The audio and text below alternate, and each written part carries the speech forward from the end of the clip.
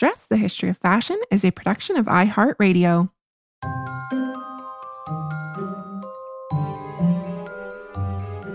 Over 7 billion people in the world, we all have one thing in common. Every day, we all get dressed. Welcome to Dressed, the History of Fashion, a podcast that explores the who, what, when of why we wear. We are fashion historians and your hosts, April Callahan and Cassidy Zachary.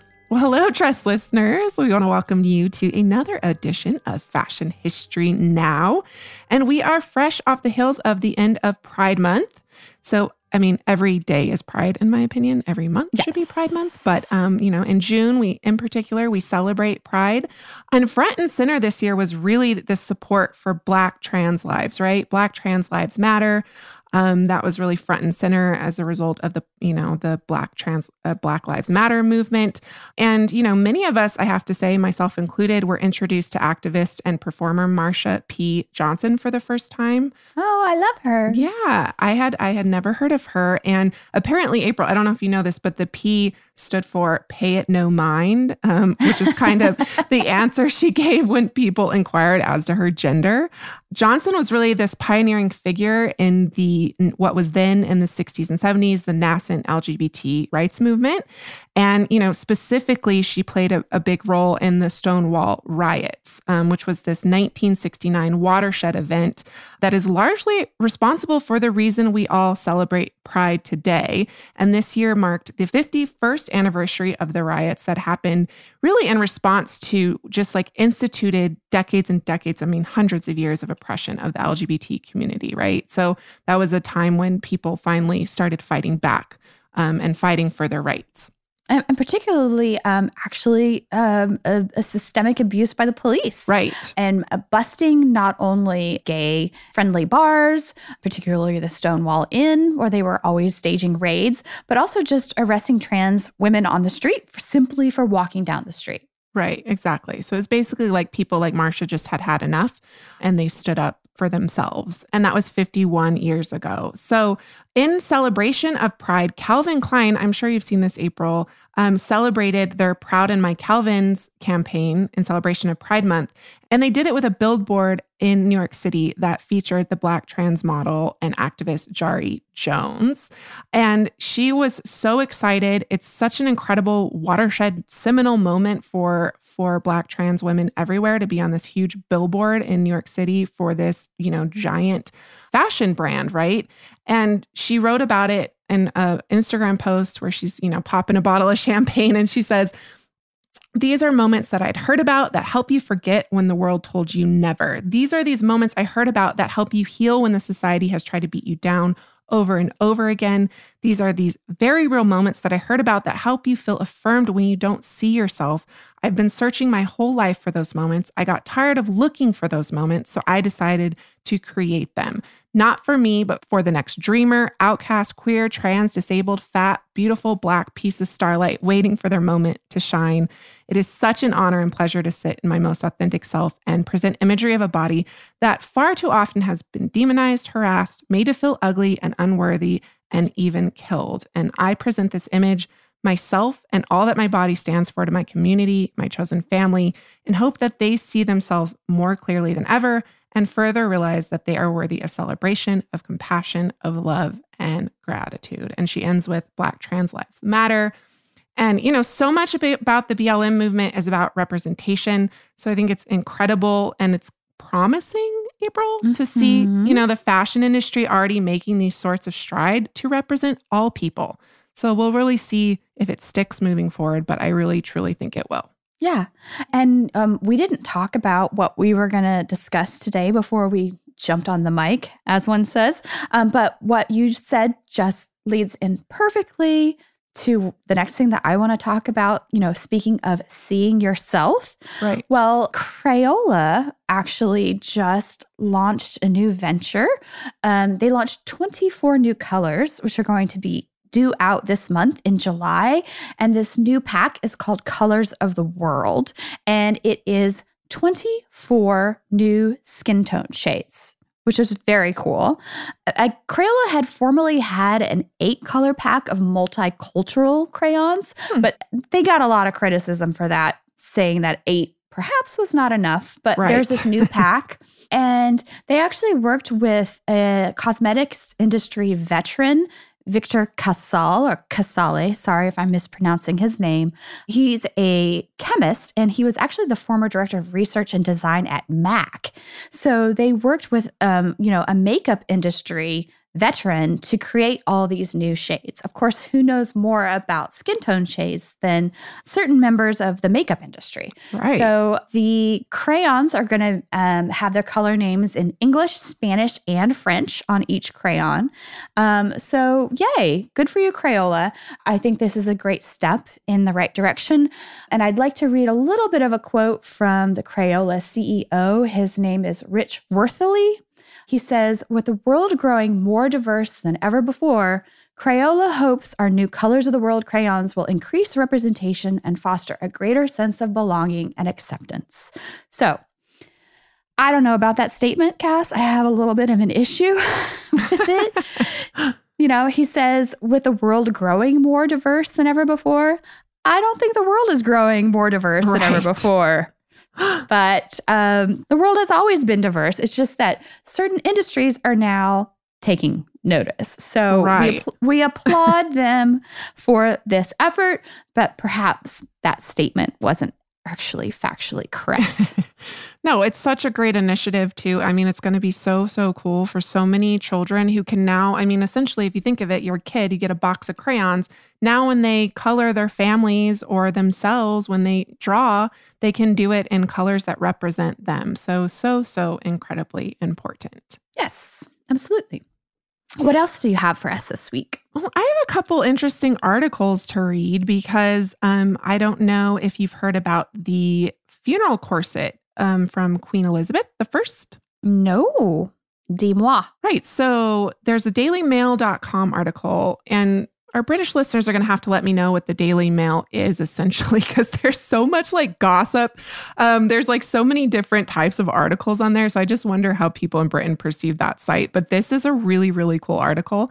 Lots of pictures. So Queen Elizabeth I's 415-year-old funeral corset is being carefully conserved, restored ahead of a new exhibition at the Westminster Abbey. And so I guess the correct term, 16th century term, I guess would be bodies or stays. So like a pair of bodies, because you would have had two pieces of what we now call a corset that would have been laced together in the front and the back. So it's this really tiny corset, and it was not worn by her, but it was worn by her effigy. So basically like a life-size model or sculpture of her that was part of her funeral procession in 1603. And it was actually supplied by the Queen's tailor. His name was William Jones. And it was apparently based on a pattern of one of her own corsets or stays. And it's really this incredible piece. It's heavily boned, which is even more incredible when you just consider how it was all sewn by hand back then. Mm-hmm. And to get the bones into the corset back then took a lot of strength. But it's a really fun article. It includes the costume designer and dress historian Jenny Taramani, who we probably have to get on the show at some point. She's done incredible work with like pattern books on 16th and 17th century fashion. So she was part of the conservation team to make sure it was conserved correctly, historically, with historical accuracy. And it's one of 300 objects to be featured in this new exhibit. So I'll put a link to this article so you can see for yourself. Interesting. I'm excited to look at that.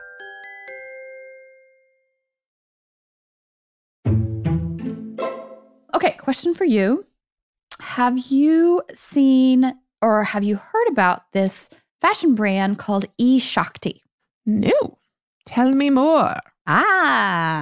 Okay. So again and again and again on the show, we have talked about how we see the future of fashion really being kind of like made to measure, custom clothes for you, that we've said again and again that we think like standardized sizing is going to be a thing of the past with the aid of technology that's coming down the pipeline. Well, guess what? The future is here. Okay, so eShakti.com. It is a website. It's a fashion brand based out of India. I think their headquarters are in Chennai. And I think they've been in business for about 7 years. And get this, Cass, everything on their site is customizable. So let's say you find a dress that you like. Well, they're going to offer you like 6 or 7 different sleeve styles. You can change the neckline. There's like 10 different hemlines. Like you can create the dress or the jumpsuit or the pants or whatever exactly like you want it. You can order it in a standard size, or you can have it made to measure for you for 12% more. Wow. Yeah, it's amazing. Like when I discovered this, I was like, what? How did I not know about this? It takes about a couple weeks for delivery. And apparently the company, the CEO, his name is B.G. Krishnan. And on the website, there's a statement from him saying, quote, "Personalization is not a niche demand, but a pervasive and deep need given the diversity in human shapes and sizes. Fulfillment, however, is hard.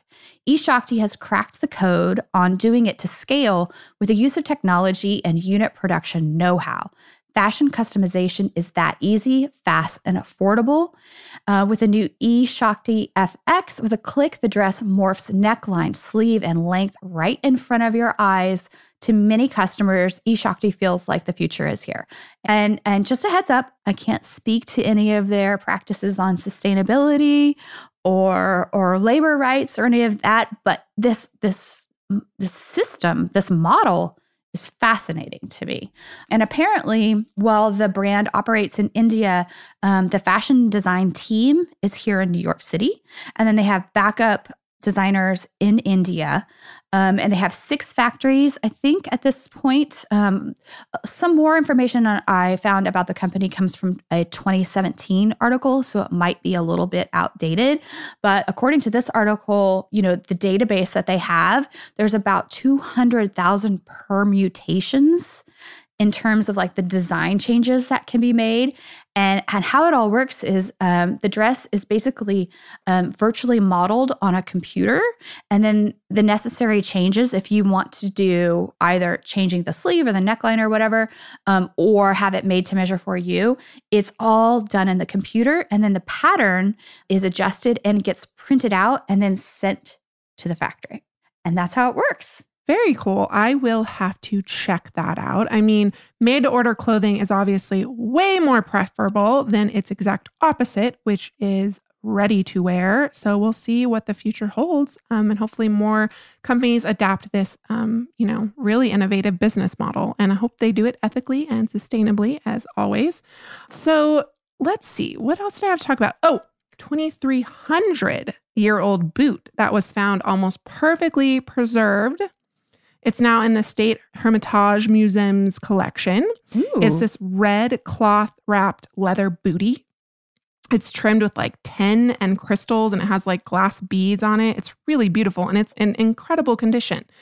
So really fun article on openculture.com that says, in the age of fast fashion, when planned obsolescence, cheap material, and shoddy construction have become the norm, how startling to encounter a stylish woman's boot that's truly built to last. And then they just like for 2,300 years. And it helps that it had landed in a Scythian burial mound in Siberia's Altai Mountains, I'm not sure how to pronounce that, where the above boot was discovered along with a number of nomadic afterlife essentials. So it was basically found in a tomb.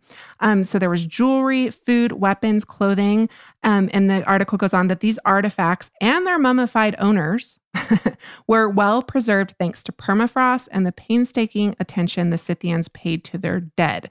So apparently the curators at the British Museum had written a little bit more about this, and I wanted to share it because it's pretty fascinating about this Scythian burial tradition. So they wrote in a 2017 exhibition that nomads do not leave many traces, but when the Scythians buried their dead, they took care to equip the corpse with the essentials that they thought they needed for the perpetual rides of the afterlife. They usually dug a deep hole and they built a wooden structure at the bottom.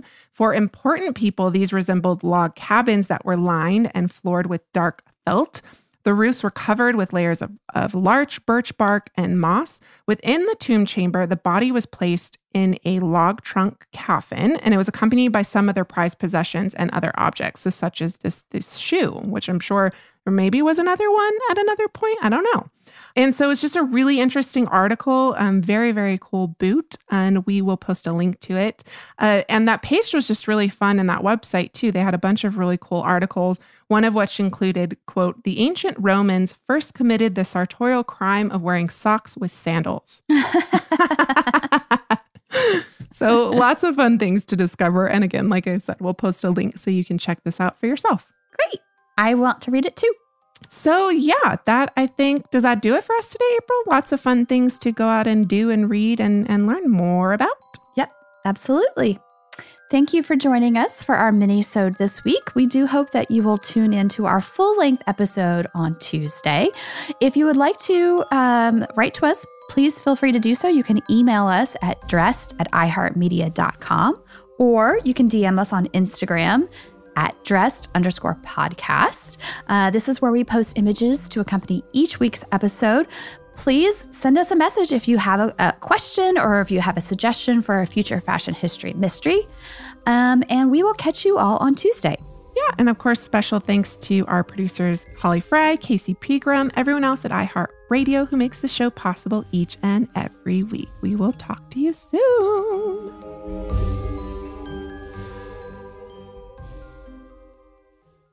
Dress, the History of Fashion is a production of iHeartRadio. For more podcasts from iHeartRadio, visit the iHeartRadio app, Apple Podcasts, or wherever else you listen to your favorite shows.